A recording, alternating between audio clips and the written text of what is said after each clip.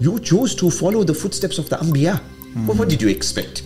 This is the route, this is the pathway of the Anbiya. Prophet ﷺ, the difficulties, 6 of his 7 children passed away in his lifetime. People hit him, beat him. This is the path that you chose. And when I got there, I said, is this the only masjid? They said, no, yeah. I said, but I saw on Google there's another masjid. He says, no, that's another sect, another ideology. What do you mean, Shaykh? I mean, Qadianis, Ahmadis, Baha'is? No, the Jamaat al-Tabligh from India. Imagine. How can you trust the Imam? How can you trust him? We know these Imams. There's a level of racism also. We know these Imams. You can't trust him, etc. Shaykh, you trust the Imam with the Jummah khutbah, 100 people in the masjid. You trust him with the musalla. You trust him to teach Quran, Surah Al-Fatiha. You trust him with the madrasa. You trust him with all of that day, but you don't trust him with $1? You are the one who needs assistance.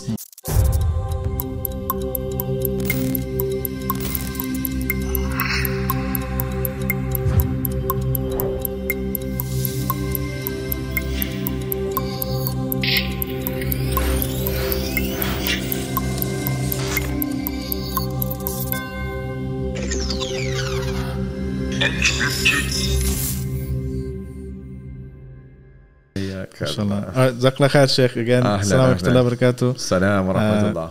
We're doing a part 2 here because there was a bit of technical difficulties, but we have Shaykh Bilal Ismail. It was load shedding. Electricity went on. He brought Africa with him. Yeah, mashallah. So I mean, as I was mentioning, this question I wouldn't normally ask it to someone from Africa because Africa is a huge continent from one end to another. I just googled it the other day. It's like 11,000 kilometers or something. It's like asking someone from London about Beijing or something, really crazy far for us. But I'm asking you this question because I know you're connected and you travel a lot, and you've been traveling for decades as part of Mercy Mission and Al-Kawthar and so forth, and the Imam Development Program, and which we want to talk about.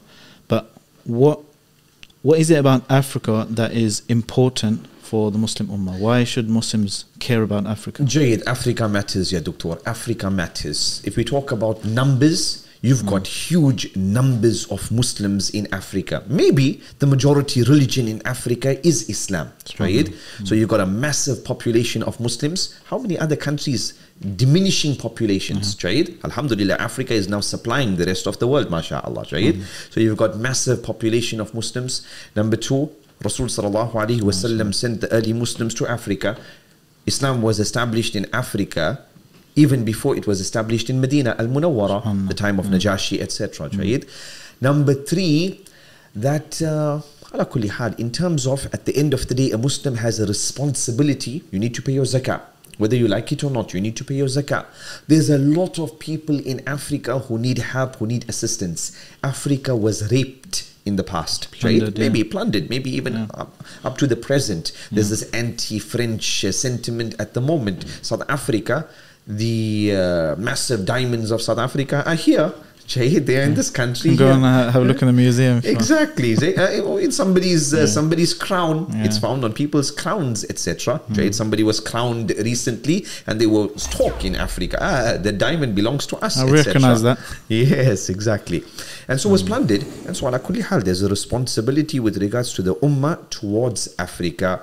You in terms of maybe Europe, United States, Australia, mashallah, you have a nice car, you need a nice road. In Africa, many places, you still don't even have a decent road, right? Distances between places very, very far. Many of the Muslims are living isolated lives, right? There's also the issue of people leaving the fold of Islam. Leaving the fold of Islam, not because a crisis of faith. He's not reading some sort of book and some shubha and some doubt, but it's happening over generation, 2 generations. Grandfather went to a school, Christian school, Jayed. That was the only school there. Maybe he even changed his name to attend that school. Khalas, he went to school. He still identifies as a Muslim, but he's got 25% Islam. His kids go to the same school, they come out with 10% Islam. Grandkids go there, they're left with 2% Islam. In South Africa, in many other countries, in London, I'm sure there's many families, they might be sending their kids to certain St. Mary's, St. this, St. that type of school. The discipline is very good, the education is very good, but they have a strong Islamic infrastructure, which is the counterbalance. In South Africa, in Durban, you're going to a madrasa, you have a halaqah, you have some program, you have an Islamic radio station, you jump in your car, you're listening to something, mashallah. The osmosis of Islam is coming in, alhamdulillah. In that village, he doesn't have that.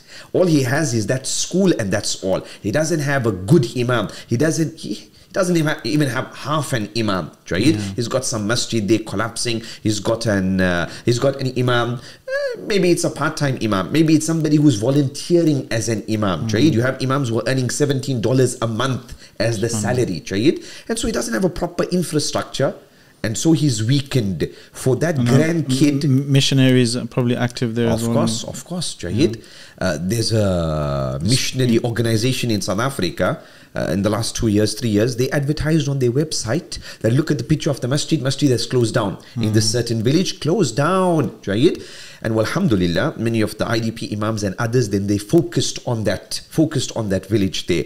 There was a report that was done and was circulated with many other charities. And so there was exerted effort on that place. Alhamdulillah, masjid is open. Many other masajid have been built there and a few boreholes been put there. Alhamdulillah, Jahid. And so that for like wells. Boreholes, yes. So ala kulli hal, a well is generally hand dug. Right? 5 meters, 10 meters, 7 meters, not good. We'd never recommend that. Why? Because in winter it dries up. Whereas a borehole, this is rig drilled, machine comes in 50, 60, 70 meters deep, costs much more, Jayid, but its longevity much better. The people benefit from it. Quality of water is also better. Back to the story there, Jayid. That people living Islam, that grandkid, he's got 3% Islam. He gets involved with the non-Muslim girl, this, that, etc. Maybe a family that was upon Islam for 400 years ended with that grandkid. Mushkila. Lots of people and ideologies and even political interests are trying to get into Africa. I was even hearing this morning, my local imam's going to South Africa. There's some Tablighi Jamaat gathering there. Okay. MashaAllah. So he said, there's Qadianis, a lot of Qadianis working in some rural areas and stuff, trying to establish in Africa. China is doing loads of work in Africa. China and Russia, they're kind of muscling out. They're kind of capitalizing on the anti-Western sentiment. And kind of getting in there. So there must be something about Africa, even globally, it has importance in the future as well on a global scale. Also, maybe an exercise for you guys, Islam 21, MRDF, etc. You find that many countries in Africa, when you check up the Wikipedia page, I don't know, for some strange reason, Baha'is in this country make up 3%. 4%. Some obscure country somewhere, but they inflate these numbers. You go there, nobody's ever heard of them. Mafi shay. But they inflate this via Wikipedia. Same with the Qadianis, etc. Jayid. Yes, no doubt, especially the Qadianis, Ahmadis, you do find their presence, obscure islands and stuff like that. They have somebody, they have some printing press, they're doing something. Unfortunately, Allahu musta'an, ala kulli hal, they will continue doing their work. It is the people of haqq, people of the truth, who are asleep, unfortunately. Give us an overview of the dawah scene, of the Islamic scene then in Africa, because from a complete, I know it might be hard, but try and pretend I'm a complete ignoramus. Jahid, khair, inshallah. Jahid, where do we start? Right? Where do we start? Are there organizations in Africa? Of course, Jahid. Of course, there are organizations in every single country. Are there issues and problems? Do you have the good, the bad, and the ugly? Of course, Jahid. Jamaat al-Tabligh is around. You have all the different groups, etc. They are there. Is there more attention and work required? Yes. Very important, networking, Jayid. I'm working, I'm doing this, etc. Speak to one another, talk to one another.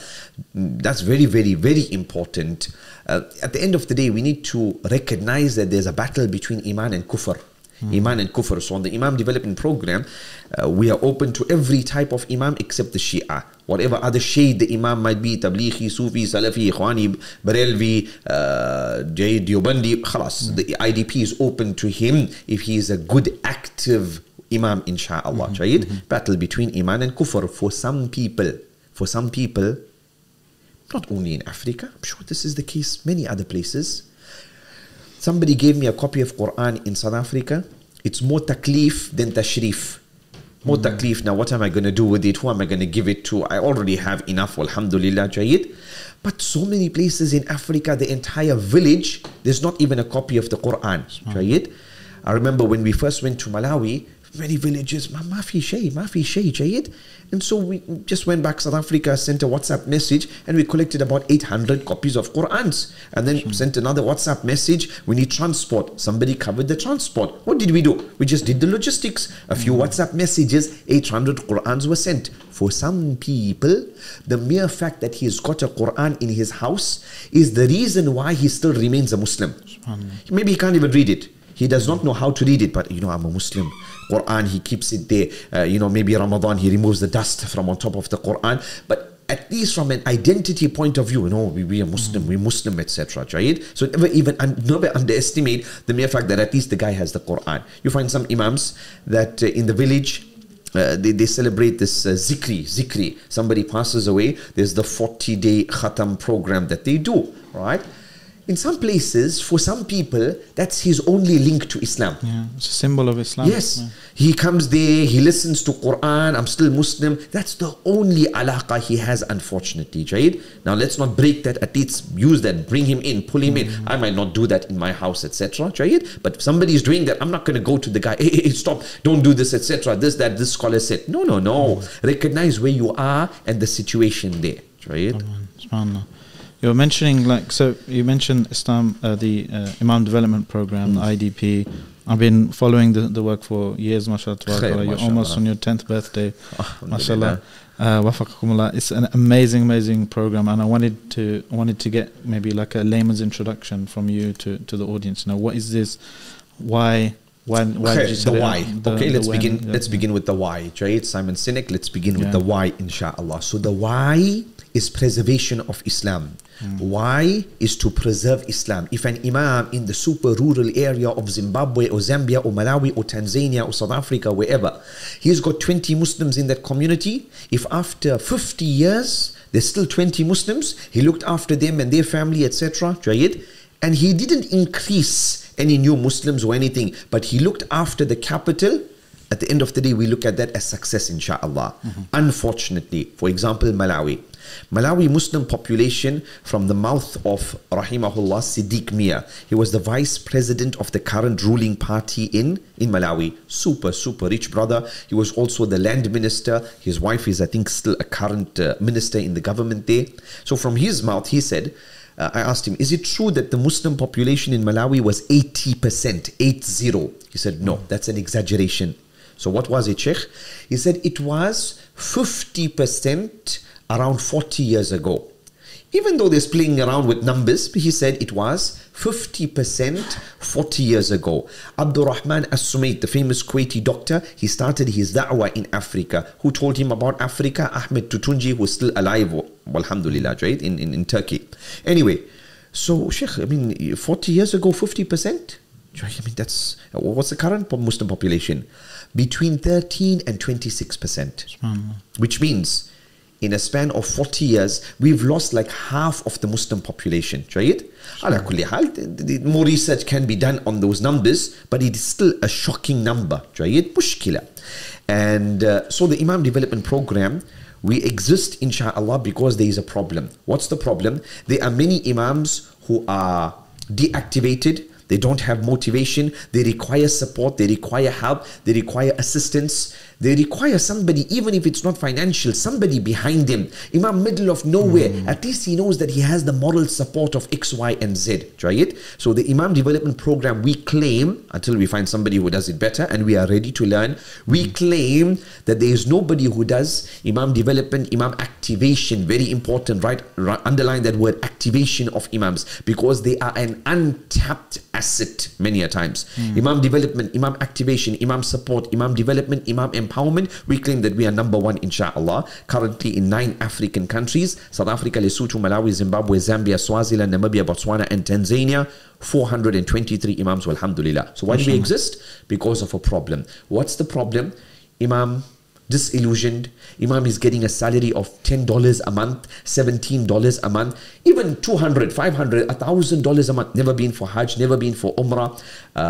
He doesn't have a smartphone. If he does not have a decent smartphone, and if he doesn't have a means of transport, it's basically like the Imam is impotent. He's unable to do anything, Jayid. The nearest, you want him to visit a hospital, do street da'wah, visit houses, visit to the jail, visit the clinic, etc. How is he going to move? How is he going to do anything? Alhamdulillah, creating and giving hope to Imams is also a very, very important part of the Imam Development Program. So that's the IDP in a nutshell. We can obviously unpack in terms of the details. Yeah, so let's jump into the details. And so you mentioned something like, for example, so development of an Imam. Okay, the activation of Imam, what does that look like in real life? Jayid, excellent. So you might have an Imam, right? He's in some rural area. What's the typical role and job of an Imam? To lead the Salah. Right? To lead the 5 daily Salah, to deliver the Jummah khutbah. That's when all of the people have come, alhamdulillah.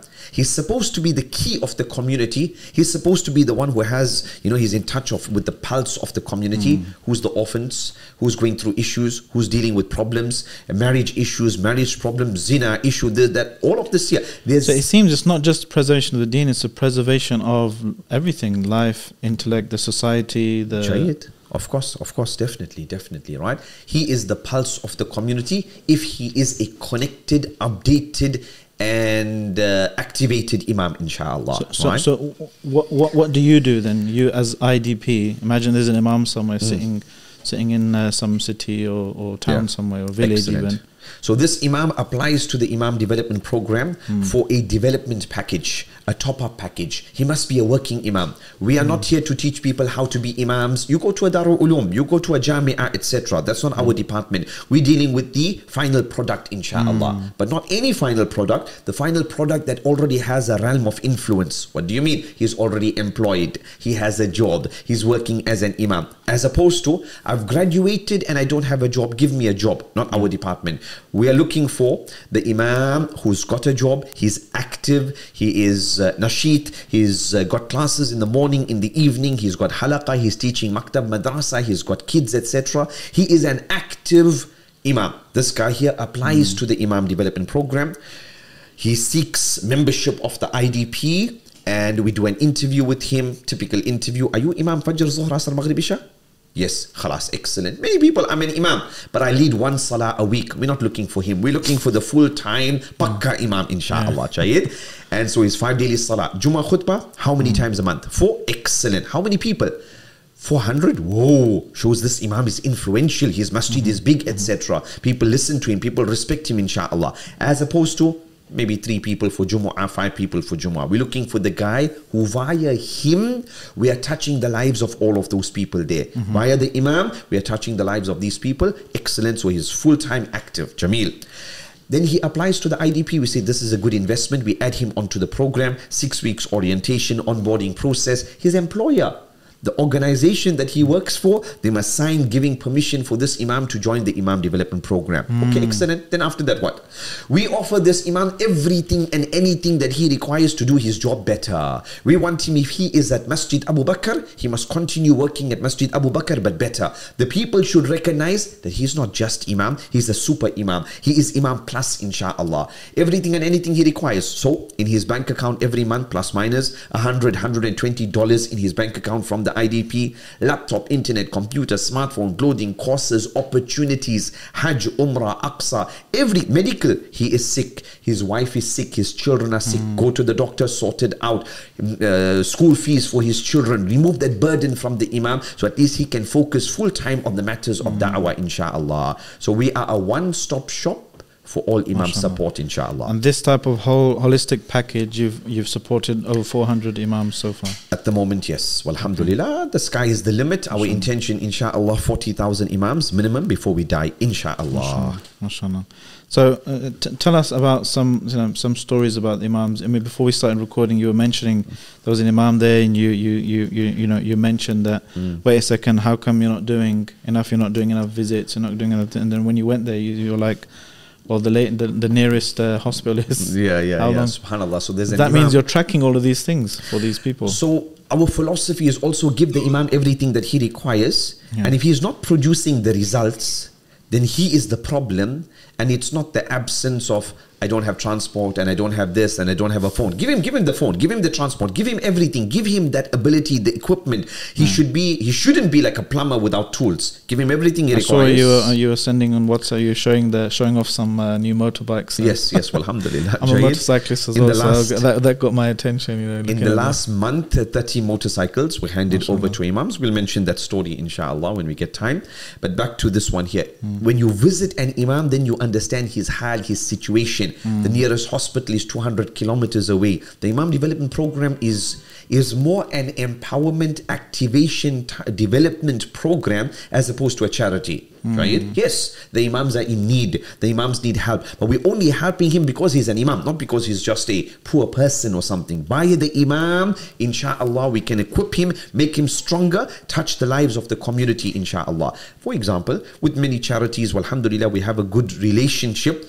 The imam is then the hand which is giving and not the hand which is taking. The distribution of the zakatul fitr, the distribution of the hampers, the digging of the borehole, all of this here is via the hands of the imam. Kids in the community who are not going to school, somebody comes along and says, you know what, I'd like to help some orphans, right, and with their school fees, with the package, this, that, etc. Fantastic, via the imam. In the eyes of the orphan, the imam is like his second father. So the imam covered the school fees. Then you can also track, imam, those 10 orphans, I require their results every quarter. I require their results at the end of every year. If they do well, we're going to continue the next year, etc. You've empowered this imam. In the eyes of the community, in the eyes of the trustees of that masjid, hey, this imam is a good imam. This imam is connected. He's got alaqat. He's connected to big charities. We need to respect him. We need to honor him. Don't fire this imam. Hey, this imam is a big man. He's an imam plus. Anything and everything that enhances the position of the imam in his community, part of our mandate, inshallah. When I mentioned that we are not just a charity that gives, no, it's a two-way road, imam, Jayed. There's minimum 5 things that we expect from the imams. So he gets a brand new smartphone. He's got the Imam Development Program app that tracks all of his activities there. Minimum every month, number 1, his progress report. How many khutbah, how many lecture, how many this, how many that, etc. Takes him 2 minutes to fill out. He only receives his deposit in his bank account after we receive his progress report. Number 2. Military strictness. So we say that our leadership style is military leadership with love. Yeah. With love. Love party is very important. So you have to hit your targets. You have to, give us a report. You have to, no slacking. No, Jayed. But with love, Jayed.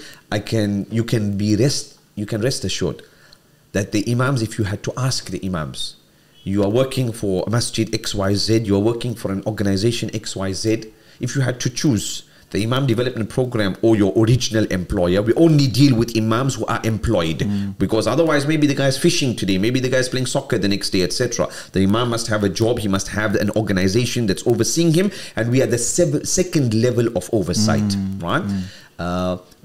Who do you love more? Right? Like a kid, who do you love more? 99.9% he's going to say the Imam Development Program, because we also give izzah to the imams. Right? One of the mashayikh mentioned, many a times there's a slave master type of relationship that people have, especially with those in Africa, charities outside the country imposing upon them. We've tried you're basically changing the power dynamic on a grassroots level to make the imam the upper hand. Yes. That's quite radical. Yes, alhamdulillah. And, 5 things we said. Number 1, his progress report. Number 2, knowledge plus course. Give them a flash drive. On there's 33 lessons for every Muslim, 40 ahadith of Imam al-Nawawi, many documentaries, etc. Well, alhamdulillah, 10 hours he has to study, watch every month to upgrade his knowledge, open up his mind. The life of Ahmed Deedat, Malcolm X, the movie on Malcolm X, the life of Abdurrahman As-Sumayd. They study all of these inspirational individuals. And he has to get 60% in that test. If he gets less than 60, he loses 25% of the stipend. If he gets 100%, he gets an extra bonus. Right? We have a bonus manager. This is like gamified and dopamine. In fact, that's exactly what somebody said. You've gamified the imam gig. Ala kulli hal. But we must not forget the matter of the love, and also at the end of the day, the muraqabah of Allah subhanahu wa ta'ala. You don't want to, there's a fine line. You don't want to create a system where do this, get this, do this, get this, do this, get this, right? You have to hence where the development, the tarbiyah comes in. The tarbiyah has to be there, etc. That tomorrow, we always say to the imams, the IDP is like a tap, right? And assisting you for as long as there's water in the tap, alhamdulillah, khair and barakah. But the tap could close, right? You still continue at the end of the day, right? This is your mission. You chose, at the end of the day, the imam who's is this issue, that issue. You chose to follow the footsteps of the anbiya. What did you expect? This is the route, this is the pathway of the Anbiya. Prophet ﷺ, the difficulties, 6 of his 7 children passed away in his lifetime. People hit him, beat him. This is the path that you chose. Right? So, ala kulli hal. So you measure all of these things. Progress report. Number 2, the Knowledge Plus course. He's got it on a flash drive. He does not require data. There's a manager that manages. He's tested on that. Every 5 days he's reminded with regards to his content for this month. He can only submit his progress report after he does this test here. Number 3, pearls of wisdom. You say you are Maulana, you are Shaykh, you are Alim. What did you read this month, or what lecture did you listen to? Islamic or non-Islamic, marketing, anything. 5 benefits that you extracted from that book or the lecture. He needs to submit via the app, and then there's a sister who checks up all of this here, whether it's accepted or not. It's not just Islam is lovely, Islam is beautiful, Islam is so cute. No, it needs to be something worthy, right? That's number 3. Why did we have that? So that to ensure that the imam is somebody of iqra, he is somebody who is reading, somebody who is learning. You say you are alim. Number 4, many imams, they are between the masjid and madrasa, and you can also understand many times it's demotivated, you know, for me to leave the masjid and madrasa, it's costing me money. Just live in the madrasa, just live there, right? But for example, in Mangochi used to be 100% Muslim. In Malawi, there's churches everywhere. You ask some imams, do you know that Shaykh? You know this person? You went there? No, I don't really leave the masjid. I don't really leave my madrasa. At least 10 times a month, part of the IDP, and usually it's already in his contract. He's supposed to visit the jail, visit the hospital, look at the orphans, do some street da'wah, visit the homes, etc. We ran a bonus once. We said to imams, visit people over the age of 70. Google form, visit people in your community over the age of 70, name, what address, and what are some of the immediate needs. Wallahi, we were overwhelmed with the responses, Jayid. Met somebody, he's over 70, 80 years of age. He said, you know, if please I could get a walking stick. Walking stick maybe cost £3, £5, etc. Right? But what's the non-financial benefits that came out of that? Number 1, harakah of imams. Imams are moving, imams are visiting people, etc. Imam visit 20 people, filled out this form.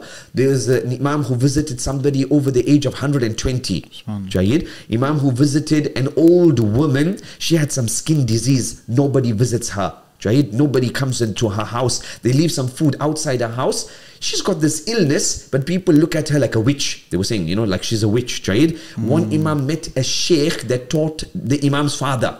The old sheikh now, about 90. Maybe in his days, he was a big sheikh. Nobody visits him. He's totally abandoned. And many a times, you need this, you know, like just to make the harakah of the imam, something, an activity. Then when he does it, he's like, wow, this was excellent. I should do this more often, man. I should do this. And then we said to the imams, you know, there were like probably about 600 visits that occurred in that exercise. Now we can't fulfill the needs of all of these people. We said to each imam, we will give you X amount of money. The top 3 people that you visited, or the top 5 people, you sort out them. You know, you sort them out. A bag of rice, bag of maize, and stuff like this here. So to make harakah of the imams. So what you mentioned bonus. Can you explain what that is? So we have a bonus manager.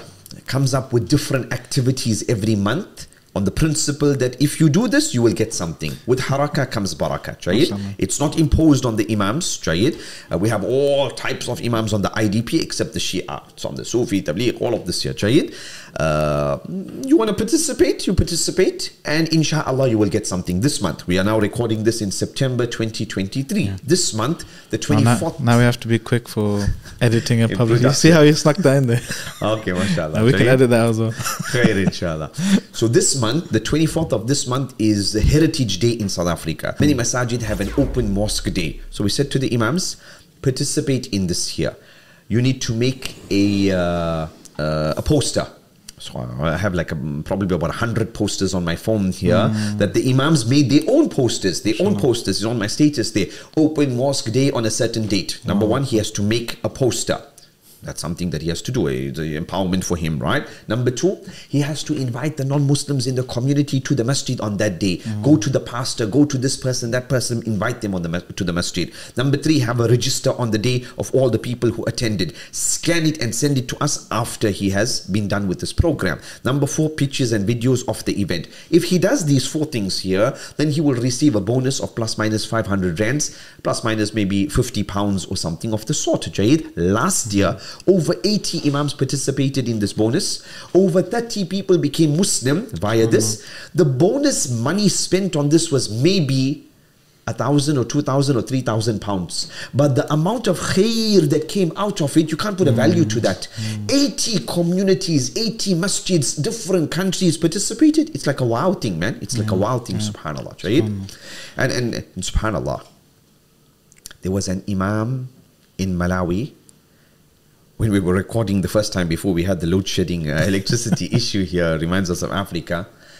There's an Imam Ikra Taiti. He's like a super Imam. He's an Imam plus in Malawi.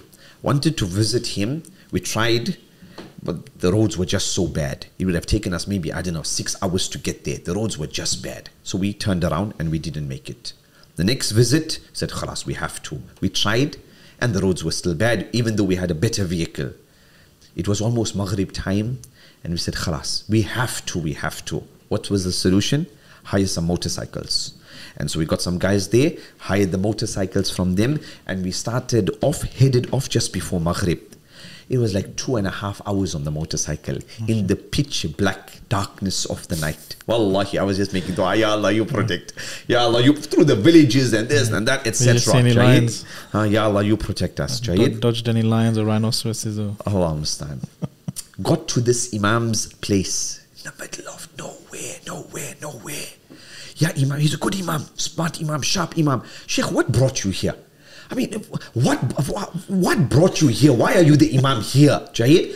This is a mushkila. Many a times those who are fancy and graduated and they studied in this Darul Ulum and that madrasa and that Jami'ah, they just want to be in the capital. Jahid, they don't want to go to the front line and, the difficult scenario, situation, etc. And Imam not too long ago visited him in Zimbabwe. He lives alone in like a wooden structure. His wife is not there. Why your wife is not with you, Shaykh? She's living in the capital. Why? Because there's no toilets here. What do you mean, no toilet? No toilet in the masjid? No toilet. I have to walk outside and go to the church. There's a toilet there at the church, and that's where we go. Wife is pregnant at the moment, so she can't live with him because it's too far. It's just a matter of toilet. Toilet would cost maybe $300, 400 pounds or something to build a nice toilet there, right? Sort out that problem. Anyway, Ikra Taiti visited him middle of nowhere, subhanAllah, right? And so that's the hal and the situation of many imams. They require somebody to give them hope, somebody to have their back, somebody to support them, inshaAllah. From amongst the poorest of the poor, unfortunately. I mean, this is revolutionary. I've always been impressed with this program, mashallah tabarakallah. But, one of the things, there's so many outcomes and benefits you can see kind of trickle down. Is revolutionary in so many regards. Just taking, for example, making the imam or making the Islamic, the religious person in the community a position that is coveted and looked up to and respected. Have you noticed maybe that the impact of that, doing it for a few years now? Have you noticed that children, for example, they want to be an imam when they grow up? Of course, 100%, 100%, Jahid, 100%. Impact from the side of the community, from the side of the kids, from the side of the trustees. Alhamdulillah, too much, Jahid, too much of impact. Alhamdulillah. We mentioned 5 things: the progress report, the 10 public da'wah engagements. Number 3, the knowledge plus course that he studies. Number 4, the pearls of wisdom from whatever he read, etc. Number 5, every 3 months the imam must complete a CPD course.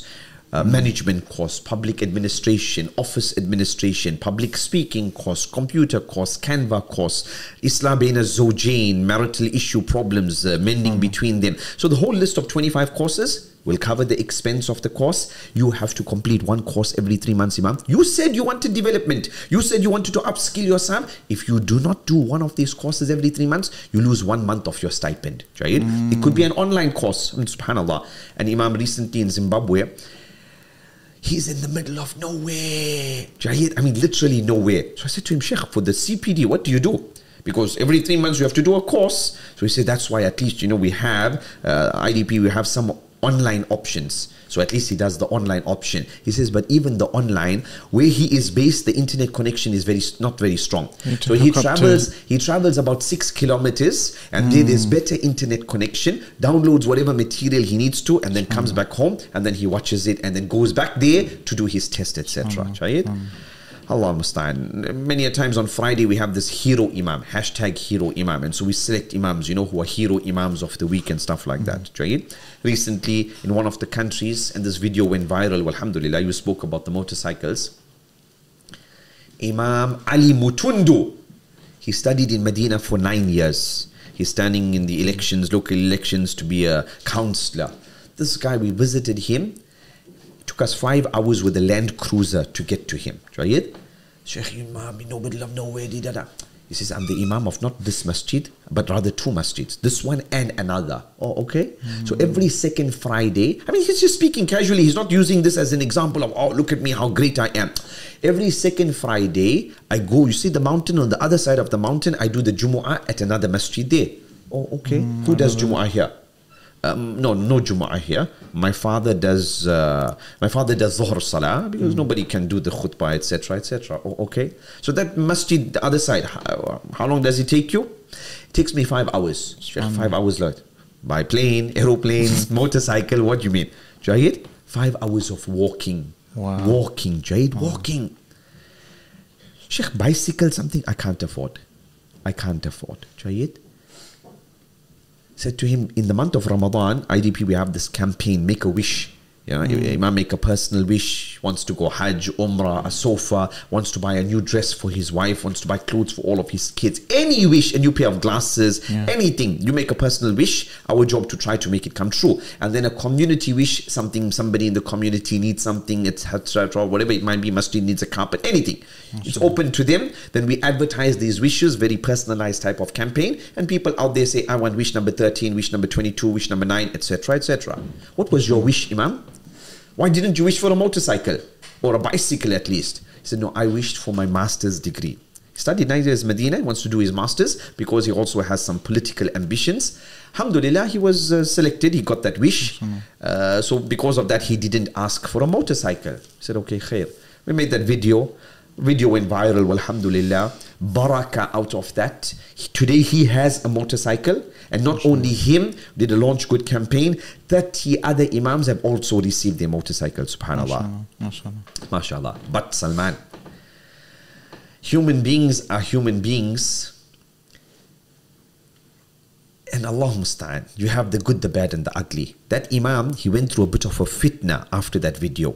He even messaged that, you know what, maybe we shouldn't have made that video. It wasn't planned. We just recorded him, asked him these questions. What were some of the issues? That example.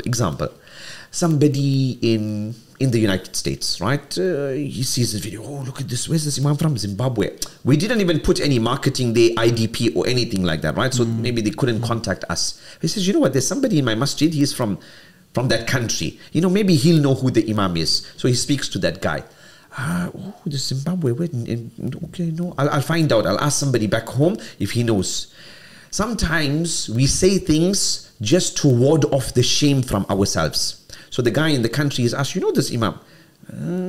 He can't say, no, I don't know him. He's from the country, I heard of this guy maybe. I think that he's working with this certain organization, and that certain organization has Shi'i tendencies, and they are like Shia or something, etc. Also, I see he's got a halal sign on thing there, so he must be quite a rich guy. So I don't believe that he needs a motorcycle, etc. Plus, he's got political ambitions, so I don't really believe him, etc. And so they were anonymous WhatsApp messages being sent around. Don't help him, don't support him, the question marks, etc. Just made some murkiness. Subhanallah. Anytime you put anything out there on the internet, isn't going to get it. It reached a level where Hasad, exactly. A lot of hasad.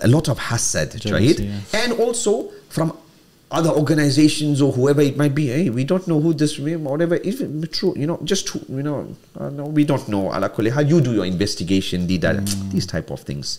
We had to send another imam to go all the way there, 5-7 hours drive to this imam. And then we measured from this masjid to the next masjid. He said, please come, I want this imam to come and do this, so that people don't talk their nonsense. And he says, as for, they said, I work with a certain guy, and this Shia guy or something, we are totally against him. He's like an enemy to our organization. How can somebody say that we're working in cahoots with him? Subhanallah. Lies, right? And anonymous messages. You're not doing anything, you're not helping, but then you want to be a barrier? Mushkila. The famous hadith that, you should be a key to goodness. Key to goodness, not that key to evil. And so all of this was done, investigation, all of this here, measured everything, did a video. Alhamdulillah, he's got a motorcycle and 30 others got motorcycles. You also mentioned that he said 5 hours there. 5 hours there and 7 hours back. Yeah. So I said, Shaykh, what do you mean 7 hours back? You said you walked there 5 hours. Why 7 hours back? He says, no, after Jummah I'm tired, so by the time I walk, I take my time, to walk back. Subhanallah. Alhamdulillah, he has a motorcycle. Then some Muslims in Tanzania saw the video. They visited him from Tanzania, I think from Zanzibar. They visited him.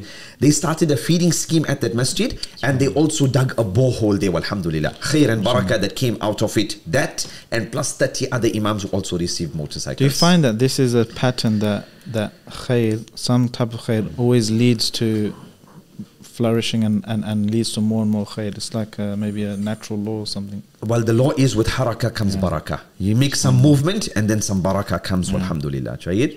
An imam, when we're talking about people and talking their nonsense, you're not doing anything good. Our brothers in Tabligh, this guy was a shaitan yesterday, alcoholic, zina, everything. Now, why did you people in Tabligh take him, and you already got him in the masjid and he's giving a lecture, brother's success lies in this and that. He's shaitan yesterday. No, get the guy busy with good, and inshallah the evil will fall away. Two ways of cleaning this here. Either we take it, put some soap and wash it, or keep it under the tap and just keep filling it with clean water. Eventually it will get cleaned. And so that the Tabligh got it right, where this guy was in all haram and everything. Khalas, join the Jamaat. Come join us. And inshallah, with all of the khair and busy in the masjid, the haram will stay away. You've got no time for Netflix now. You've got no time for all of the online drama. Side note, Dr. Salman. Exactly. Side note. Wallahi, in Africa and other places, many of the Russian republics, there's so much of need, there's so much of assistance needed from good Muslims. You're familiar with so much of online drama that people are making every day. Guy wakes up in the morning, got nothing else to do except making videos like this, running podcasts, etc. That's my thing for the ummah. No problem, do that inshallah. Spend some time elsewhere. Come to Africa, visit some place. There's an Imam Mikael Abdulaziz in Papua New Guinea. There's an article by an Afzal Chaudhry. He wrote about the history of Islam in Papua New Guinea. In 1970, there were 2 Muslims in the country. I was there recently. Over 1,000 Muslims in the main masjid for Salatul Jumu'ah. MashaAllah, it's full of Bangladeshis and Sri Lankans also, alhamdulillah. There was one Bangladeshi, they told me, this guy is not a millionaire, he's a billionaire. He came there as a school teacher, and subhanAllah, barakah, one business after the other, he was successful, alhamdulillah. With regards to Islam, 2 people in the country, Islam was not allowed. There was no such thing. You couldn't get a license to open a masjid.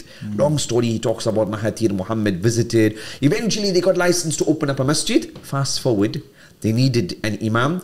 Somehow, subhanAllah, this brother Ahmed Tutunji, very important to read about his life. He's got a book, 60 years between the East and the West. He's one of the founders of FOSIS, one of the founders of the Muslim Association in the States, one of the founders who played a very important role in WAMI. He used to fly around with Sulaiman al-Rajihi, in his charity in the old days. In Libya, there was an organization called the Call to Da'wah, and he was also instrumental there. Very important individual, alhamdulillah, a lot of barakah came out of him.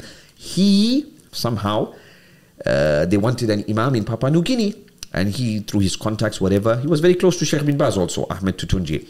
And they sent an imam from Nigeria who studied in Medina. He went to Papua New Guinea, Imam Mikael Abdulaziz. He's not on social media. He has no account.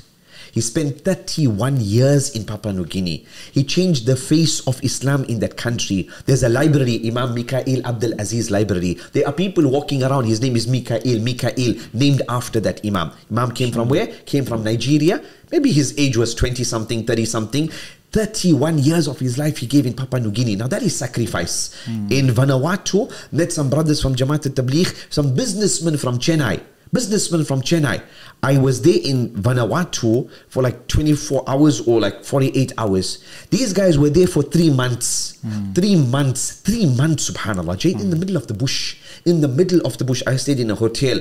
They were staying in, some, not even a masjid, like in a classroom kind of setup, Jade. And then the rest of the time they were in the bushes. Jade, Allah reward them, Allah bless them in this world and in the hereafter. They're going places where others are not going. And unfortunately, Salman, because of the split in Jamaat, this has also affected the da'wah. Many imams, they would say, you know what, our trustee or this person or that person phoned us and they said, a certain Jamaat is coming, don't allow them. He said, Wallahi, we're in the middle of nowhere. We need a Jamaat here every single day. Every day we need a Jamaat. Nobody else is coming. We need a Jamaat here every day. But then I'm told, no, that's a Nizamuddin Jamaat. Don't allow them. Or that's a Raiwin Jamaat. Don't allow them, etc. Jayid? Mushkila. I was going to ask you actually, what's the dynamics now of in Africa now? Unity, disunity, intermixing. There's the good, the bad and the ugly. Everywhere. Jayid, just like the UK, just like Canada, just like Australia, the good, the bad and the ugly. Unfortunately, Allahumma musta'an. When I was in Vanuatu, those brothers, they told me, you know what, you're going to Solomon Islands. I went to Solomon Islands. He said, recently a Jamaat from India, they were arrested and they were deported. The story goes that in the Solomon Islands, somebody had mentioned to the authorities that this Jamaat is coming. Don't allow them. They're going to propagate the Dada. And this was mentioned by who? Brothers of Jamaat, who are aligned with Pakistan, Raiwind, etc. They're the ones who did this. Mushkila. And when I went there, I also experienced a very, very ajib attitude. The brother who was supposed to pick me up at the airport didn't pitch up, right? I took a taxi and found my way there. I went to the masjid. This imam, I've been lazing with him for like 2 weeks, didn't reply to any of the messages. And when I got there, I said, is this the only masjid? They said, no, yeah. I said, but I saw on Google there's another masjid. He says, no, that's another sect, another ideology. What do you mean, Shaykh? I mean, Qadianis, Ahmadis, Baha'is? No, the Jamaat al-Tabligh from India. Imagine. Jahid, you're talking about your fellow... While I was there in Vanuatu, I heard that in Bangladesh... It's not even non-Jamaati. Exactly. It's still Jamaat, but... Exactly, Jahid. While I was in Vanuatu, Solomon Island, I heard that in Bangladesh, a Muslim was killed. I know previously, a few years ago, there was fighting, etc. But even this year, last month, there was a Bangladeshi Muslim who was killed because of the infighting between the two Tablighi groups. Ajib stuff, Jahid. They need to sort this thing out, Jahid. Sadly, it's not surprising. I mean, it's actually in sociology you have this thing called the narcissism of small difference or minor difference. I think so. The closer and more similarity there is between two people or nations or groups, the more you'll find arguments and fights. It's amplified. That the Muslim is willing to sit with the Christian, the Jew, the atheist and have a cordial discussion, but he can't do that with his fellow Muslims. Mushkila, Jahid. Why did we talk about this here? Because we were talking about Imam Mikael Abdul Aziz, how he changed the face of Islam in that country, no social media or anything. And right now, in Papua New Guinea, they have another Imam, also from Nigeria. I mean, is Australia not there? Australia is on their doorstep, Jahid. But Imam is coming all the way from Nigeria, studying in Riyadh. He has a degree even from the UK, 2 bachelors, 2 masters, Jahid. Allah reward him and Allah reward them. I mean. So, Shaykh, you're doing all of this.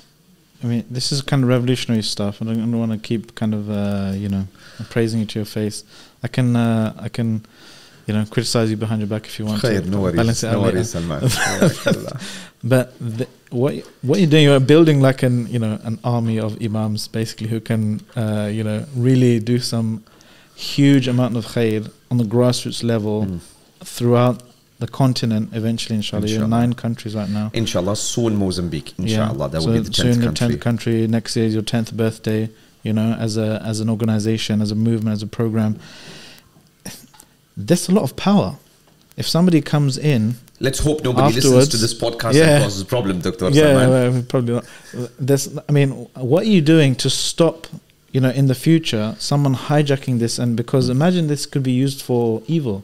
You can do so much damage if you have that much influence over financial influence, ideological influence, or, you know, all types of influence over, I'm making you uncomfortable now, all this influence over imams, and they have influence over so many people. Say every imam, if you do a back of the envelope calculation, you said, you know, 400 imams times 2,000 people each, for example, the people that they in their community they influence. That's almost a million people. That's right now. What are you putting into place such that, okay, 10 years, 20 years, maybe you retire, maybe inshallah, you know, you're made shaheed, and you're sitting there chilling out in your grave with all the rewards, inshallah. But what are you doing to stop in the future this thing that you've built, that you're building, stop it from being abused later on? Because it's a huge amount of power, right? Excellent. In reality, we are so bogged down and so busy. This is a 30-hour job a day, right? This is a mission. It's not a job. It's a 30-hour matter mission a day. We've not had the time, the luxury. We are in the program and not necessarily on the program.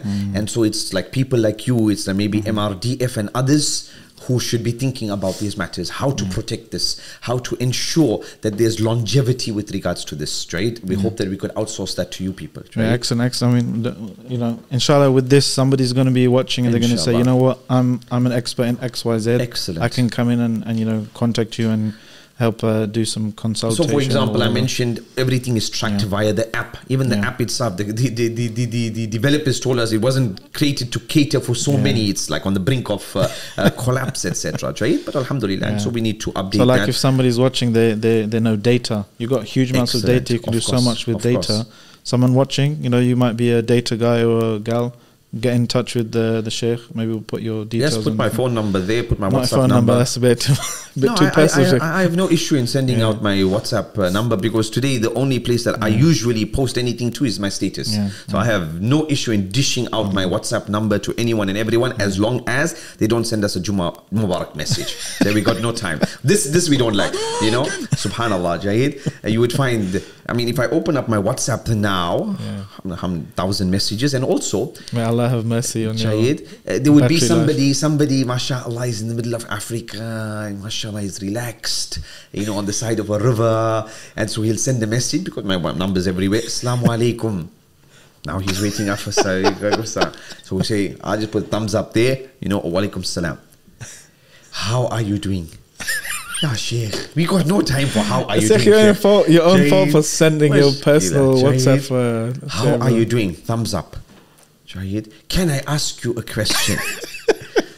And sometimes it's broken up across the whole day. You know, it started at Fajr time. By the time, can I ask you a question? It's like Maghrib time. Sheikh, please. Now you're invested in this guy's life. Mushkila, Jahid. Allah understand. Ala kulli hal, you asked me for stories, Doctor. Jahid, yalla, you tell me, you know, when to start. I mean, one of the things I wanted to say as well was, this is a huge, obviously, benefit to imams, right? Their families, their communities. You must have lots of people who want to get onto the program. Have you ever said no to anyone, or have you ever taken anyone off the program? Yes, I mean, some people might be thinking, you know, it's easy, relatively easy. You just chuck money at someone and that's it. You forget about it. So the imam applies to join the program. I mentioned earlier, like in Tanzania, we interviewed over 200 imams, and we were ready to add onto the program maybe 50 or 60. We were only able to add 30. Right? Let's see. Number one, strict entry criteria. Yeah. I mean, I don't know how strict it is, but let's see. Are you Imam Fajr, Zohar, Asr, Maghrib, Isha? That needs to be a criteria. How many Jumu'ah khutbahs do you do every month? At least 4 or 3. Jayed, excellent. Do you teach Maktab Madrasa? You teaching kids? Yes. Otherwise, maybe he's an Imam for 1 hour a day. What you doing with the rest of the time? Right? We're looking for the best investment. Teaching Maktab Madrasa, kids, etc. Yes, what time? When he answers, you already know he's on shaky ground, right? How many students do you have? 55. Sheikh, I'm not worried about your register. You have 55 on the register. How many actually come? 34. Okay, khair, you know, mashil hal. What do you do between Fajr and Zuhr? I sit with my wife. No, Sheikh, in terms of da'wah, right? In terms of da'wah, let's talk 8 o'clock to 12 o'clock. What you doing between 8 and 12? Right? If he's somebody with great potential, but he's not really doing anything, work out a program.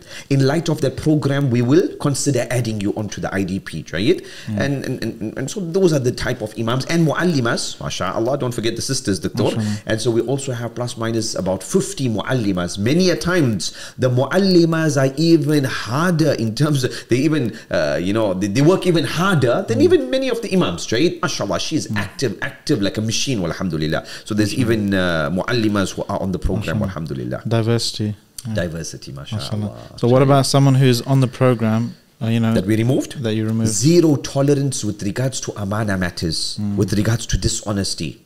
We've experienced that sometimes an employer, organization, masjid committee say, please, this imam is very, very good. You must add him, please. You must add him onto the program. This imam, mashallah, da'wah, add him everything. Mashallah, khalas. Did the interview, khalas, we will add him, inshallah. But then they ask, the money matters, what happens with the money? Like, you're going to give it to us, isn't it? And then we will give it down to the imam. No, Shaykh, we deal directly with the imam. We will never deal with any imam until his employer, organization, masjid committee sign, giving permission for the imam to be part of the imam development program. It's a three-party type of relationship. We, the imam, and the masjid committee, trustees, etc., etc. Okay?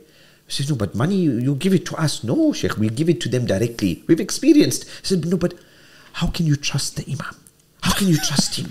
We know these imams. Mushkila, Shaykh. There's a level of racism also. We know these imams. You can't trust him, etc. Shaykh, you trust the imam with the Jummah khutbah, 100 people in the masjid. You trust him with the musalla. You trust him to teach Quran, Surah Al-Fatiha. You trust him with the madrasa. You trust him with all of that day, but you don't trust him with $1? You are the one who needs assistance. You are the one who has a mushkila and a problem. Allah musta'an. Gatekeepers, Jayid. It's a matter of master-slave type of relationship kind of thing, Jayid. Wallahi, tallahi and billahi. The imams would testify and say that we've never dealt with an organization in our lives like the Imam Development Program, Jayid. Inshallah, when you visit the imams and you do your own interviews, etc. with them, you will see, inshallah. Yeah, mashallah, mashallah. One of the things that I was thinking when you're talking about imams and you've been for years so passionate about imams doing this and doing that, I'm just wonder what can we learn. Imagine there's an imam watching now in London or whatever in the Western world outside Africa. What lessons from your experience can you give to imams here, right, to up their game? We need active imams, right? We need active imams. If the imam is sleeping between Salatul Fajr and Salatul Zuhr, sometimes 6, 7, 8 hours, mushkila, right? Very big mushkila. There's a million things you could do, ya imam, right? Visit the hospital. In Africa, I'm sure the same here. Almost every church has a group that does hospital visits. They volunteers. Today, visiting hours 6 to 8, this group are going, that group's going, that group's going. They just go from bed to bed. How are you? How is everything? Oh, shame. Okay, I ask Jesus to pray for you, right? You say, no, I'm a Muslim, so okay, no problem. I say to God, He must give you, shifa, etc., cure you. Just the mere fact that somebody is showing you empathy. I remember once I had this gardener and he was very ill and needed to take him to the government hospital, which is a nightmare, right? Took him to this government hospital and the whole day you're going to spend in that hospital. Went in the morning and we probably left maybe about 3 p.m. From 8 in the morning till 3 p.m. And we're waiting in the queue. But sounds like waiting times over here. like the NHS. Anyway, so subhanallah. But every half an hour, there was this nurse, female nurse, she would come. How are you? How is everything? No, don't worry. You will be okay. The doctor will see to you. It will be okay. God will cure you. And I found that to be very, very powerful. I had applied to Medina at that time. And I was making dua every day that I be accepted, right? And I said that if I don't get accepted to Medina, I think I'm going to become a male nurse. Jade? Why? Because it was so powerful that this woman, if she was ready to sell you something, you would accept it. She wants to sell you this ideology, anything. You in such a position right now. Anyone showing you a little bit of sympathy, empathy, khalas, what you got to sell, I will take it. Powerful, Jade, powerful. And so imams, you have ample opportunity, subhanallah, ya doctor, in this country here. This city of London, decisions made here, you have so many charities, you have so many organizations, you have so much of this and that, etc. Decisions made here affects the lives of millions of Muslims around the world. Try it. Very, very powerful city, subhanAllah, right? Umar radiallahu ta'ala an, when he was sitting with the Sahaba, he said, make a wish, make a wish, make a wish. I want gold, I want silver, I want this, I want the room full of rubies and diamonds. When they asked him, you ask this question, why? What do you wish for? And he's the Khalifa of the Muslims. He has wealth at his disposal, but what's he looking for? He's looking for men. He's looking for people to do the work. That is difficult to find. Building a masjid, putting a borehole, building up a madrasa and all of this is very easy. Visited a fantastic school in Australia recently. They got 3 campuses, right? And they took us around, look at the lab, look at this, look at the, mashallah. And I can understand why they are proud of that. Maybe it took them fundraising 20 years to get the soccer field and all of this. So they're proud. It's natural, right? But I said to them, half an hour you took us around here. Allah bless you. I understand why you are showing us this. But you never said anything about the students. You have almost 1,000 students in the school. You got 3 campuses. You never said anything. You know what? This is a very good student of ours. That student did this. This student did. You're focusing on the means and you're not focusing on the output. I'm not interested in all of this here. Allah bless you. I understand your library is lovely, fantastic. They are the means. But where's the output? Jayid. And so the Rasul, Umar radiallahu ta'ala, he was focusing on what? He said, I wish that this entire room was full of people like Abu Ubaidah ibn al-Jarrah, Salim Mawla Abi Hudayfa, Mu'adh ibn Jabal, and then I will use them in the path of Allah. He was talking about cloning. Basically, and Abu Ubaidah cloned 100 times. Mu'adh, the leader of the ulama on Yawm al-Qiyamah, cloned 100 times in contemporary language so that people can understand. Let's, rahimahullah, Ahmed Didat, if we had 100 Ahmed Didats, 100 Zakir Naiks, 100 Salahuddin Ayyubis, Jayid, 100 Malcolm X's, 100 Salman Butts, Jayid. You say so. Jayid, 100 Salman Butts, and we took this group of 5. Jayid, this team of 5, you go to Brazil, you go to Argentina, you go to Malawi, you go to the UK, you go to Australia. We'll change the world, subhanAllah, for the better. We will change the world for the better. There's 500 people. We'll change the world. We are what, 1 point something billion? Prophet ﷺ said, people are like camels. People are like camels. Out of every 100, you might find 1 camel that's good to ride. The rest of them are mashil hal, ordinary like sheep, camels, but they are like sheep. Right? So we need men, we need people to do. In the old days, Dr. Salman, 10 years ago, in the good old days, Jade, before certain governments set up, ministries of entertainment, etc., Jade, in the good old days, it was enough that a Muslim, he said, I look after myself and I'm a good Muslim and my family and my children, alhamdulillah, Jade. Today, Muslims in the UK, Canada, Australia, South Africa, mashallah, punches above its weight limit. These Muslims who have liberty, they have freedom, they have ability, they can take out a card from their pocket and he can donate to somebody in Nigeria, somebody in Australia. Many of the Muslim countries that used to fund millions and billions in the old days, it is illegal for them to do that. They can't do that. They don't have the ability to do that, Jade. There's a million amount of retail. Not only that, they're funding Islamophobes. Sometimes, openly, And the good people, if they're not in jail, the accounts have been frozen, they can't travel. Jade, they are probably hoping that there are people in the Ummah who are doing the work today, now that they are unable to do. Jade. And so, every person, how people talk about economics, I have a side hustle, I have a business side hustle. I feel that every good practicing Muslim who's in the West, etc., sort yourself out first. Yes, sort your family out first. If you and your wife are still fighting each other and all of this here, sort those matters out, Jayid. Give up the haram and all of this, because it's like the ummah in the ICU. The leg has been cut, there's a hemorrhage somewhere, there's some bleeding somewhere, there's still an attack, plus the hospital is under attack.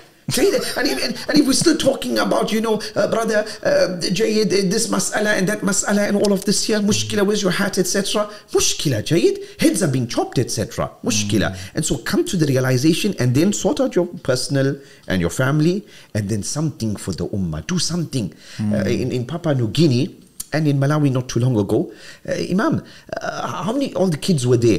How many of you are in the madrasa of this Imam? All put their hands up. How many of you are not going to school? 3 or 4 of them not going to school. Jahid, why? This kid can't afford a uniform. Can't afford a uniform. Uniform, £10 uniform for the year. Jahid. Other kid, she faints a lot. So because of that, she's not going to school. Turn to the Imam. Imam, you know about this? No, I didn't know. Shaykh, why? Why don't you know? Why don't you know? You're supposed to be an Imam plus. They come into your madrasa. They're not in school. Why? How can it be? You're supposed to go to the school and speak to them and tell them, you know, this girl, she has this problem. Can we find a solution? The solution is not that she's not in school. Somebody doesn't have £10 to go to school. You find it, Imam, from your own IDP stipend. You pay for it. You can't pay for it. We'll make a plan. This month, alhamdulillah, about 60,000 rands worth of school fees were covered for Imams, their children and children in the community. In Papua New Guinea, we went to a certain village. A sister, she traveled from Papua New Guinea to Brisbane. She became Muslim there.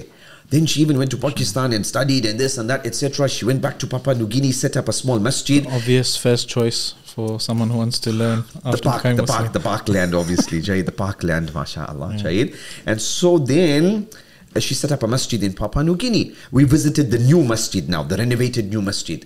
There were 2 kids there, a Halim and a Salman. Jahid, 2 kids there, Halim and Salman, 15, 14 years old. You guys go to school?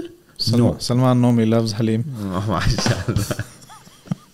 Jahid. And so you guys not going to school? Why? Mother has 7 kids. Some of them are going and some of them not. She can't afford. And the mother was there. Jahid. Mushkila, these are new Muslims, right? They have a massive haqq on us. They're very close. 2-hour flight from Brisbane to this Papua New Guinea. How many Muslims in Australia? How many charities in Australia? How many ulama? How many du'at, etc.? How can it be that an ummati not going to school? Because they can't afford £10 for the year. £10 for the year. Jahid, any Muslim out there watching, listening, etc. You know what? I'm a school kid. No problem. In your WhatsApp group, your family WhatsApp group, you know what? My side hustle for the ummah is going to be that, like these kids, 7 of them this year, £70 I'm going to cover. And cover it via the Imam. The magic of this is there's so much out there in the ummah. That's why I feel passionate about it. Whenever I hear you talking about it, there's so much good out there in ummah. If people knew that, wait a second, I can press a few buttons and I can make some kid in some village somewhere 10,000 miles away go to school, and your link is the Imam. They would do it. But you have a process, you have a network, an infrastructure to let that happen. That's the thing. And people don't know that they can do it. There's no, I don't know how it can, do something that can immediately. Anybody watching, here's my WhatsApp number, +27 84 414 7184. No Juma Mubarak message, Jahid, but you really want to do something for the Ummah, you want to do something via the Imams, drop me a WhatsApp message. You're going to be a single point. I'm sorry you've been called worse before, but you're going to be a single point failure, right? We need some kind of system where you can, you can put it out there, some website. It's already on our website. And we can log in and say, I want to click that button and I'm going to, and we're going to help, inshallah, set that up. Anyone www.imamdp.org. But beyond that, for example, you're talking about maybe a more personalized type of setup. You help us, inshallah, to do that personalization, the tech, etc. Anybody watching, how to exactly, set that up for mass input, fantastic. So this brother here, 7 kids for the year via the Imam. I'm going to give you £70 for the year. These 7 kids sort out their school fees. I want their results every quarter. If they do well, I'm going to give an extra £10, £20 bonus at the end of the year 1. Then if they do well, I'm going to cover for the next year. Condition is they must be going to madrasa, the madrasa of that Imam. The Imam is the touch point. The Imam is the big guy. In the eyes of the parents, the Imam is, mashallah, he's sorting out, he's doing well, alhamdulillah. You're raising the profile of the Imam, the qadr of the Imam. And you're looking after the kid, alhamdulillah. Plus you're ensuring the education, etc. Mashallah, some good brothers from charity, right? They're into feeding, strategic feeding at madrasa, at school. Get this feeding scheme at that Imam center. I was going to ask you actually, so you mentioned, what if so you actually can help, like give examples, give ideas. The Imam might say, that we've got 60 kids on the register, but only 10 turn up. So you had an You example. want consistency. You want consistency with regards to madrasa attendance. For example, in Malawi, we spoke to Charity Right. You guys do feeding. We don't want to get involved in feeding. Do what you do best. Feeding with education. They don't just feed like that, but they feed strategic feeding at madrasas and at schools. So Alhamdulillah, as we're speaking today, right now, in Malawi, in 11 madrasas, the feeding is taking place. The kids are there on time. Imams were complaining, kid comes in 4 o'clock, 3 o'clock, 9 o'clock, 11 o'clock for madrasa, upside down. He's not there proper. And you know what, unfortunately, Salman, some imams, Allah cure their hearts, when they have an external examiner who's going to come and rate them from the organization, the kid who was not consistent with madrasa attendance, it's in his interest to make the life of that kid unbearable, that the kid says, you know what, I don't want this madrasa any longer, and he leaves. So that when the examiner comes, the imam gets high marks. It's all the Surah Fatiha kids, mashallah, they are there. All the kids who have memorized well, it's all the imam's own kids, etc. They are there. But the kids who are living like 5 schools kilometers here and Ofsted inspections here. the kids who are far away from the masjid, and maybe he's hungry, he needs to go into an auntie's house, and by the time he walks and he comes, it's late, and he missed the first dars, etc. Get that kid out of the madrasa, because he's going to mark me down. Mushkila. What happens to that kid? Sometime might even leave Islam. How do you stop that? Jaid, one way to sort that problem would be, there's a feeding scheme at that madrasa. So Charity Right doing the feeding scheme at some of those madrasas. We want them to expand. We want them 423 imams, Charity Right. If you're listening, you need to cover every single one. Also at the end of the day, when we say 423 imams in 9 African countries, it is nothing compared to the number of imams in those countries. Those countries, probably there's 50,000 imams. What's 423 compared to 50,000, Jade? One might argue, but start somewhere. Yeah, I know that. But the ummah needs, it's in ICU, Jade. You need urgent intervention. So this brother I mentioned, somebody listening there, 7 kids for the year. Next year, via his family, he can cover 14 kids. This 14, 15-year-old boy, via a WhatsApp group, in 10 years from now, you never know, incremental increase, 7, 8, 9 years, he could have 2,000 Muslim kids, 5,000 Muslim kids around the world. That's on his book, on his database, that he is funding their schools. Now they've gone to university. How did it start? The key is you started making him think ummatically. Yes, ummatically. Excellent. Jay, don't forget the ummah. Our Rasul sallallahu alayhi wa sallam, Yawm al-Qiyamah. People will be running helter-skelter from Nabi to Nabi, from this Nabi to that Nabi. Allah's angry and anger. He was never angry before. Not for me. Ibrahim, Isa alayhi salam, Musa, all of them will turn it down until the people run to the Prophet sallallahu alayhi wasallam. Ana laha, I am for it. He will bow down to Allah. He will praise Allah, a praising he never knew before that. Jayid? And then Allah would say to him, Ya Muhammad, irfa' ra'sak, wasal tu'ta, washfa' tushaffa'. Then lift up your head, ask, you will be given, intercede, and your intercession will be accepted. That same day when people are يَوْمَ يَفِرُّ الْمَرْءُ مِنْ أَخِي, running away from their brother, وَأُمِّهِ وَأَبِي, running away from their own father and their own mother. Imagine, father, leave me alone. Nafsi, nafsi, nafsi, nafsi. وَأُمِّهِ وَأَبِي وَصَاحِبَتِهِ وَبَنِي, person running away from his companion, from his wife, from his spouse, from his husband, from the husband, etc. Running away from the husband, running away from their own children. Shaykh Ibrahim Sakran, he's got this book, Raqa'iq al-Quran. He talks about a story, some walking down the stairs and almost slipped, and he had the baby in the hand. Instinctively turned the body to break the fall, that if he falls, he would hit the stair and not the kid. He says, it's only people whose hearts are alive who actually think about this. Because we in social media, algorithms and all of this, we don't even have time to ponder and reflect. Right? He said, later on, I was thinking about this verse, how we will be running away from our own children. And here, without even thinking, instinctively, I went to save and protect the baby. And Allah is saying, reality, we're going to be running away from our own children, etc.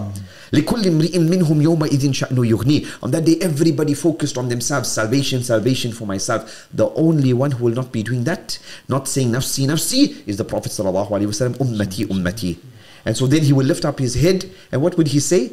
He said that the dua, every Nabi got a dua, but I'm saving my dua for my ummah on Yawm al-Qiyamah. Allahumma ummati ummati. Oh Allah, my ummah. Allahumma ummati ummati. He said to the Sahaba that I wish that I could see my brothers Ya Rasulullah, we are your brothers. What you mean? Which brothers you talking about? No, you are my ashab. You are my companions. He's talking about us.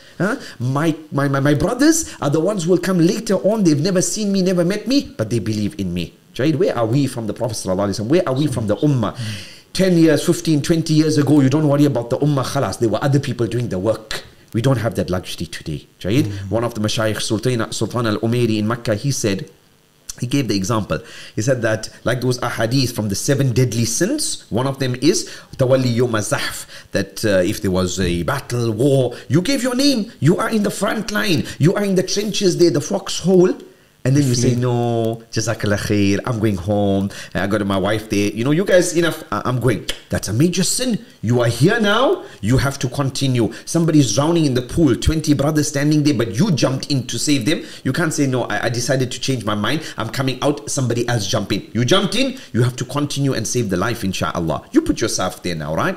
And so he said, in today's day and age, people think, maybe you're living in East London, you see charity, you think that there are many doing the Islamic work, but the reality is that there are very, very, very, very, very, very few who are doing the work, Jayed. So he said, anyone doing any type of Islamic work, it's like you are in the trenches. You're not allowed to leave that position. You're not allowed to say, no, I got married now, I'm retiring now. No. Unless you have a suitable replacement, then you can go. But otherwise, you can't leave that trench now. Jayed, Allahumma musta'an. I wanted to just ask you to round off. I lost track of time. That's always a good sign. As you know, you've said you've been listening to all the podcasts. I say that a lot. Whenever we lose track of time, but Dr. Salman, I would like to give you a few stories. Jayed, I would like to give you a few stories of the Imams, inshallah. Jayed. Subhanallah, brother Sajjad from Charity Right, he mentions to me, you need to be on TikTok and this and that. Wallahi, we've got so much of content. So many stories, subhanallah. Jayed, so many stories. And Imam, we did a video on him, Snake Imam, Jayed. Yeah, Snake Imam. Abu Bakr it's like a bit of a rejected idea for a superhero. Super Spider-Man. The snake is it's about the snakes that attacked him. Jayed. This Imam visited him and saw that he's got like a contraption kind of thing there. We've got the video, we'll share the link. He's got these chickens kept somewhere high. Imam, why are they so high? Yeah, because there's always snakes coming around here, Jayed. Like it's in some reserve kind of game reserve kind of thing. Okay, went to see his house. He's living in a small, tiny house, half the size of where we're sitting right now, right? And it's a wooden structure. Extremely, extremely hot. But when we went closer, I noticed that he's got plastic everywhere inside the structure. Number one, it's made out of wood. It's super boiling hot. It's like a sauna. And then you put plastic inside. I mean, it's like Jahannam, Jayed. What's going on, Iman? He says, no, I need to do that because the snakes come in. So I put the plastic, I don't know how it keeps the snakes out. It says, right, like a second level of protection. Subhanallah, Jayed. 2 weeks after we visited him, he was bitten by a snake. I'm not talking about small, tiny, mashallah, small, tiny snake, massive snakes, Jayed. He sends us the pictures, snakes like this size, Jayed. And he was attacked. Alhamdulillah, he survived. And he had made a wish, middle of nowhere. What was his wish? It was during COVID we visited him. He wished to go for Hajj. He's 20 something years old. Very young Imam, but he wished to go for Hajj, Jayed. He couldn't go that year. Well, alhamdulillah, the following year he went for Hajj and mashallah, his wish came true, mashallah, Jayed. It doesn't end there. His community wish was 6 of his madrasa students, their school fees were being paid by a Christian organization. And they put a condition that the kids should not go to madrasa. So his wish was, I wish that these 6 kids, somebody would cover the school fees, $600 it was, so that they wouldn't need that help and then they could come back to madrasa. I think within a few hours, as we left there, there's a Shaykh that, I think he probably did a podcast with you also. I messaged him because he told me, whenever you have a case like extreme cases, let me know. Message him, told him, Shaykh, this is the story. He wished for this. I'm sending it to you before anybody else. Within an hour, money was in the account, $600. Those kids don't need that assistance now. They can come back to the masjid. The parents are Muslim, but desperation. Jayed, who's going to pay? They need to go to school. What can we do? Jayed, what can we do? Khalas. Allahumma musta'an. That was Snake Imam. So those 2 wishes, they were sorted out. Even the house, a brand new house was built for him. Alhamdulillah. Jayed doesn't have the snake problem. There was, I mentioned to you, an Imam. his wife is pregnant but doesn't live with him. Middle of nowhere. At least you got your wife with you. It's at least it decreases the level of difficulty. Wife not there. Why? Because there's no toilet on site. Allah musta'an. Right? And Imam in Zambia, he requested from us, mashallah, we got from the NHS a whole container full of wheelchairs. Some brother here used wheelchairs, some charity. We arranged, we paid for the shipping, and it was delivered to my house, in front of my house, 20-foot container full of wheelchairs and walking sticks, etc. Right? Sometimes that's needed. Somebody to facilitate. Oh, you need that? Oh, we can send you 10 containers of wheelchairs. Fantastic, mashallah, right? Then we had to do the big job of packing each wheelchair, asking the imams who needs, who's the recipient, and then sending it to the different countries. And Imam in Zambia. Friday we have #Hero Imam. So this Imam, he received the wheelchair, and he had this lady in mind, he needed to give it to her. The taxi dropped him off 3 kilometers before her house. He sends a picture, he's carrying the wheelchair on his head, and he walks 3 kilometers to deliver it to his house. Ala kulli hal, this Imam, he might not be the best in recitation. He might not be the tahajjud guy, etc. But what he did on that day, he is hero Imam. He said, Shaykh, why didn't you push it? Oh yeah, it has wheels. It was wrapped up. It was wrapped up. It was wrapped up. He said, no, I didn't want to dirty it. I wanted to gift it to this lady, and I wanted it to be gifted to her clean. Subhanallah. He's a hero Imam for that guy there. Right? And Imam in, I mentioned to you, subhanallah, recently I was in Australia, and as I was leaving the hotel to go to a halaqa program, I got the message that this Imam's wife had given birth in the morning, and he told us that his wife is not well. By the evening, wife survived, but the baby passed away. This Imam Iqra Taiti, the one I said I visited him in the middle of nowhere, right? This Iqra Taiti, last month his wife gave birth, second wife gave birth, and he lost the child. Last year around this time, he was hosting the open mosque day. He did it at 2 masjids. When he was at the second masjid doing a ghusl demonstration, he gets news that his 7-year-old kid collapsed. By the time he got home, took to hospital, his 7-year-old son passed away. Before that, some months, his wife was fasting and she collapsed. She had some problem. Hospital, she passed away. That's 3. New baby. Before that, his 7-year-old son. Before that, his wife. And before that, the village chief, who was his father-in-law, when he had the wish in the month of Ramadan, he wished for a wheelchair. Wheelchair to give to his father-in-law, who was the village chief. That guy also passed away. When that guy passed away, he found difficulty in his life because the chief was on his side, etc. Right? Subhanallah. Story doesn't end there. So he lost his father-in-law, lost his wife, lost his 7-year-old son, lost the new baby. This guy is an active Imam. He's an Imam plus. Imam Iqra Taiti had to seek a transfer from that masjid to another masjid. Why? Because the community is talking and they are saying that there's something wrong with him. There's some black magic on him. Everybody around him is passing away. If it's not enough that you have to deal with all of the problems, then you also have to deal with the madness of people. When we did a retreat, every country has a big retreat every year. All the imams, so now 140 in Malawi, all of them come together, fancy resort, didada, Friday. Wallahi, tallahi, billahi. 98% of the imams, when they would be at the retreat at a nice 3-4 star hotel, they would say, in our lives we've never experienced anything like this. Jayid ala kulli hal. Certain organizations, whatever, they'll bring ulama there, the big sheikhs will be in some hotel, etc. But the imams will be sleeping in the masjid and stuff like this. Jayid. But no, Jayid, honor them. And so they would say, Zambian imams, we took them on like a safari, boat safari. They say, we're living in Zambia, we've never seen an elephant, we've never seen the tiger, we've never seen the hippo before in our lives. People come from all over the world to see, but we've never seen. Jayid, Allah musta'an. Anyway, so this Iqra Taiti, another imam, and the retreat, each one talking about themselves. So the retreats are not so much about durus, it's more tarbiyah and it's more getting to know one another. The imam, he says, people here, the imams, they know my story.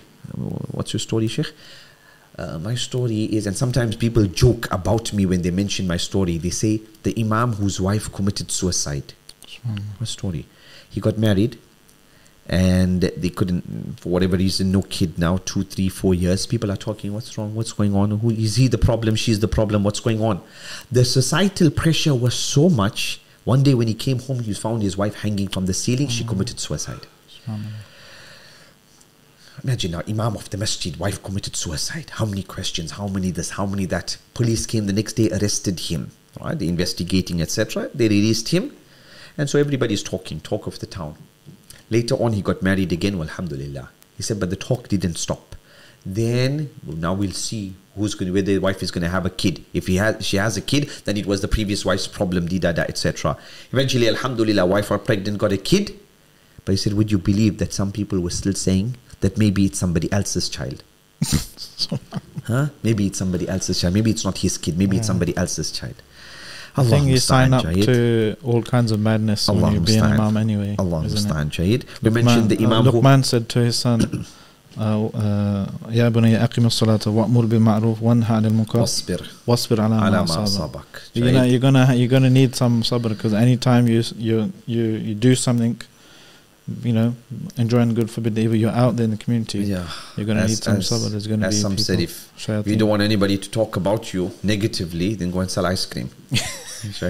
But I'm sure even that, this guy gave me diabetes. Yeah, Allah understand, right? Subhanallah.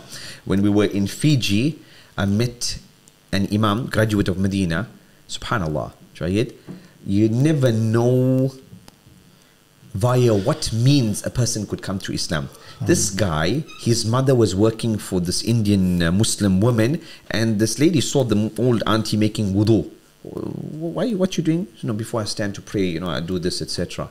So when the mother went home, she mentions to the family, you know, I saw something strange. You know, this auntie, every time she washes, but she stands on the musalla and she prays and da. The spark was lit in the mind of this imam, of this guy, right? Subhanallah, 1 or 2 years later, he investigates da, and he became a Muslim. More than that, he went to Medina University, he graduated. He's now the Imam of Masjid al-Haq in Fiji, Imam Qasim. And how did he come to Islam? Via wudu. Because of wudu. Lady was making wudu, and that was the spark. Met an Imam in Fiji, similar to the Imam who walks 12 hours. This guy doesn't walk, but he travels 6 hours every Friday to go to a masjid on the other side of the island, a new community, do the Jumu'ah there, and then he travels back. I know your London traffic is crazy, but imagine 6 hours, subhanallah, and then 6 hours back. Fiji, you're all the way out there as well. Yeah, so we went to Fiji, Papua New Guinea, Vanuatu, Solomon Island, Ahmed to Shaykh, you know what? I mean, all these tropical destinations, I don't mind if you want to. Sounds nice. If you need some help, I'm willing to. It's nice. Take a hit. It's nice from far, but it's far from nice. It sounds nice, exotic, The reality is very far from that. The reality is very far from that. In my local, masjid, when they're always saying, we've got Jamaat going, who's going to come with us? I'm always like, one day, Bahamas, Bali. When you're going to Maldives, then I might put my name down 40 days. But was this an imam this year? Alhamdulillah, in terms of qurbani, we only do qurbani because via qurbani we enhance the position of the imam, makes him big. We started 3 years ago, and a very good brother in Malawi, Shaykh Saad. I said, imams are asking for qurbani, but the whole ummah is doing qurbani in Malawi because it's so cheap. Organizations and ala kulli hal, we hope inshallah that those who are doing whatever you're doing, what's the maqsad behind it? What's the maqsad? An organization, we have an orphan fund, but 80% of the orphans are non-Muslims. No problem, khair and barakah. But what about the Muslim orphans? There's no shortage of Muslim orphans, etc. Sometimes the soliciting of funds from the Muslims, but where's it spent? Certain organizations, we can't deal with you if you're doing anything Islamic. We're raising money from the Muslims, we're collecting zakat, lillah, sadaqah, etc. But anything Islamic we can't get involved in. We are here for poverty alleviation. We're not here for la ilaha illallah, etc. If, for example, it is a certain agenda that you have, something that you portray, but you have a maqsad and a philosophy behind it, alhamdulillah, we know that you need to be safe and careful with it. No problem, inshallah. As some said, we're trying to do Allah's work in shaitan's system. I understand that, inshallah. But every worker should be on the same page, inshallah. And so the qurbani, the Shaykh Saad, he said, how many imams in Malawi? At that time we had 45. He said each imam, he will do 10 goats. I said, where are we going to buy it from? Who's the supplier? You are thinking in the box. Give the imams the money 2 months before Eid. They will buy the goats from the local herdsmen. In the village, at least you are helping the local economy also. Excellent, okay. And so we tried it out. He gave me an insurance policy. He said, if you only sell one animal and you are short, I said, Shaykh, first time we're doing 450 animals, a big amount of money, etc. If you short and you don't sell 449, I will buy it. Don't worry. Right? I'll move my numbers around. He does qurbani for others. I'll move it. Alhamdulillah. Barakah of Allah that we did 570 something animals.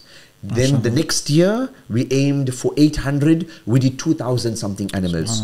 Our banner, our signage, nowhere to be seen. Because that's not our mandate. Our mandate is the imam is big. Our mandate in the village, he is the one who organized the animals. He bought the animals. He's the big guy. The trustees look up to him. People look up to him. He's the one handing out the meat parcels, etc., etc. Jayed is almost unheard of. Jayed, almost unheard of. Many letters we receive from the trustees. 20 years we have this masjid. We've never ever done qurbani. Interviewed an imam. He said, the only person employed here in this entire village is me. Right? He said, he was smiling, joking. He said, my salary has to suffice the entire village. Jayed, my salary, $100 has to suffice the entire village. 20 years, the masjid is here. Eid day, qurbani, people come to the masjid, make Eid salah, and then they go home. There's not even an animal that's slaughtered, right? So this year, alhamdulillah, with charity, right, and with other partners and all of this year, we did 4,500 animals, right? Mashallah, via the hands of the imams. So that imam there, he says that, on the day of Eid, people will come to the masjid the day before. They will sleep in the masjid. Shaykh, why? Why? Because they live so far from the masjid, it would be too difficult for them to come so early. So they come the day before, alhamdulillah, right? So there's a lot of qurbanis, mashallah. If there's any vegans watching, do you have anything to reassure them? Do you have any Alhamdulillah, we are still in Africa. We are still in Africa. Majority, I think maybe, if majority of the Africans do not identify as vegans, right? Maybe due to circumstances. Some might not eat meat for a year or 2 years, Jayed, because of circumstances, but they definitely do not identify until like Christians, as vegans start doing missionary work and saying, we'll pay for your kids' school, but you can't eat any meat or anything like that. Like unfortunately some Christian organizations you said have been doing. Well, subhanallah. So I can talk for the next 5 hours. Yeah, cancel the lunch. Actually, no, we can't cancel lunch. But Shaykh, we want to get you back and get more and more stuff from you, inshallah. I want you to tell me of one example that really blew your mind. One example that really blew our mind, Jayed. You got hundreds of stories, in your head that something that really inspired you, blew your mind. Jayed, subhanallah. There's an imam in South Africa. We were taking 20 imams for Umrah, and we asked him to send his passport. I said, I don't have a passport. Shaykh, you're a local South African. You're not a foreigner in the country. You're a local South African, 40-something years of age. You don't have a passport? I never thought I'd leave the country. Why do I need a passport? He would send us pictures in the month of Ramadan, bullet holes on the masjid wall. He lives in a very gang-infested area outside Cape Town, right? And so, khalas, qaddar Allah, he didn't do that umrah with us. Later on in the year, we were choosing the best imam for the year for Hajj. And so he was chosen. By that time, he had his passport, alhamdulillah. And so he went, first time in his life, he went for Hajj, mashallah, tabarakallah. Story doesn't end there. He came back. A few months later, we were taking 20 imams for Umrah. For example, somebody watching there, he says, you know what? There's a million avenues via which we can collaborate. A charity, somebody says, I'm not interested in any of this. We do boreholes. Do the borehole. We got a standing order list where imams require boreholes in their villages or villages close to them, their center, etc. And it's better because the imam oversees it. The imam makes sure it doesn't break down. If there's an issue, maintenance, at least it can be sorted out via the imam, contacts us, etc. I'm only interested in orphans. Fantastic. The orphans that the imam has in his community, you can, focus on that. No, we only do education. Fantastic. The imam's education, the children's education. No, we only into building masjids. Fantastic. Masjid building and the renovation of masjids, you can do that. We into awqaf. We set up awqafs where we have this waqf kit. Every masjid should have like a 20-meter mat. They should have a big pot, big spoon, big good hardy type of plates and sauces, etc. Right? Waqf, those waqf type of items. The sky is the limit. What can be done? Anyway, so this guy, he was chosen for the Hajj. He went for Hajj, came back. Well, alhamdulillah, mashallah. A few months later, we're taking a group of Umrah to Umrah. And so if somebody says, I'm only interested in Hajj and Umrah. Fantastic. 9 countries, 10 countries, inshallah. You sponsor one Imam every year for Hajj. That's all. So at least we have the opportunity to run competitions with Imams. And the prize is the Hajj prize. Big prize, mashallah. Out of interest, how much does it cost to sponsor someone from Africa, these countries? Hajj is gone expensive, Jahid. 150,000 rands. 150,000 rands. 10 to 1 pounds. Jahid, no, it's 20. Your currency has gone too strong for us now, unfortunately. Wow. Unfortunately for us, Jahid. So it's almost 22 to 23 rands for 1 pound. So you said 150,000 rands? 150,000 So you're looking at 7,500 I guess, Jahid.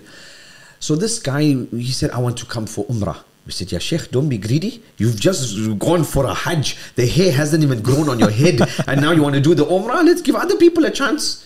So he said, okay. 1 or 2 weeks, look at how Allah plans. 1 or 2 weeks before that Umrah, one of the Imams pulled out, couldn't make it. And then we said, now last minute, who wants to join? He said, I want to join. He jumped in. In that year, he made a Hajj and he made a separate Umrah, alhamdulillah. In 40-something years of his life, never been for Hajj, Umrah, and now he did. Story doesn't end there. We visited his masjid, and a year or 2 years later, he got the old people in his masjid community who haven't been for Umrah. He set up an Umrah trip for them. He took about 20 or something of these people on an Umrah trip. Jayed. We interviewed a sister. Raza Malik was there. Jayed. We interviewed the sister, and she says, Maulana said to me, they make the intention and we go for Umrah. I said, Maulana, I got no money. How can I go? I got nothing, etc. He says, you don't worry. You make the intention. I had absolutely nothing. I went for Hajj and I went for Umrah. You will go.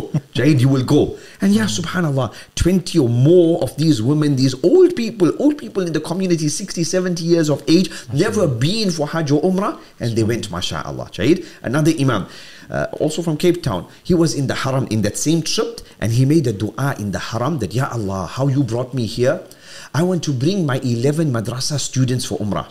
This is an Imam plus. This is a super Imam. I want to bring my madrasa students for Umrah in December. Okay, he went back to South Africa, went back to Cape Town. Every Jumu'ah, they would sell sandwiches and hot dogs outside the masjid, trying to raise up the money. It's not him going to the parents, you know what, parents, pay for the Umrah and I'll take your kids. He's raising the money. He's raising the money, Jahid. And he did a dinner, he did this, he did that. Come around November, December, he sends a message to all the Imams. Yeah, Imams, I don't know what to do.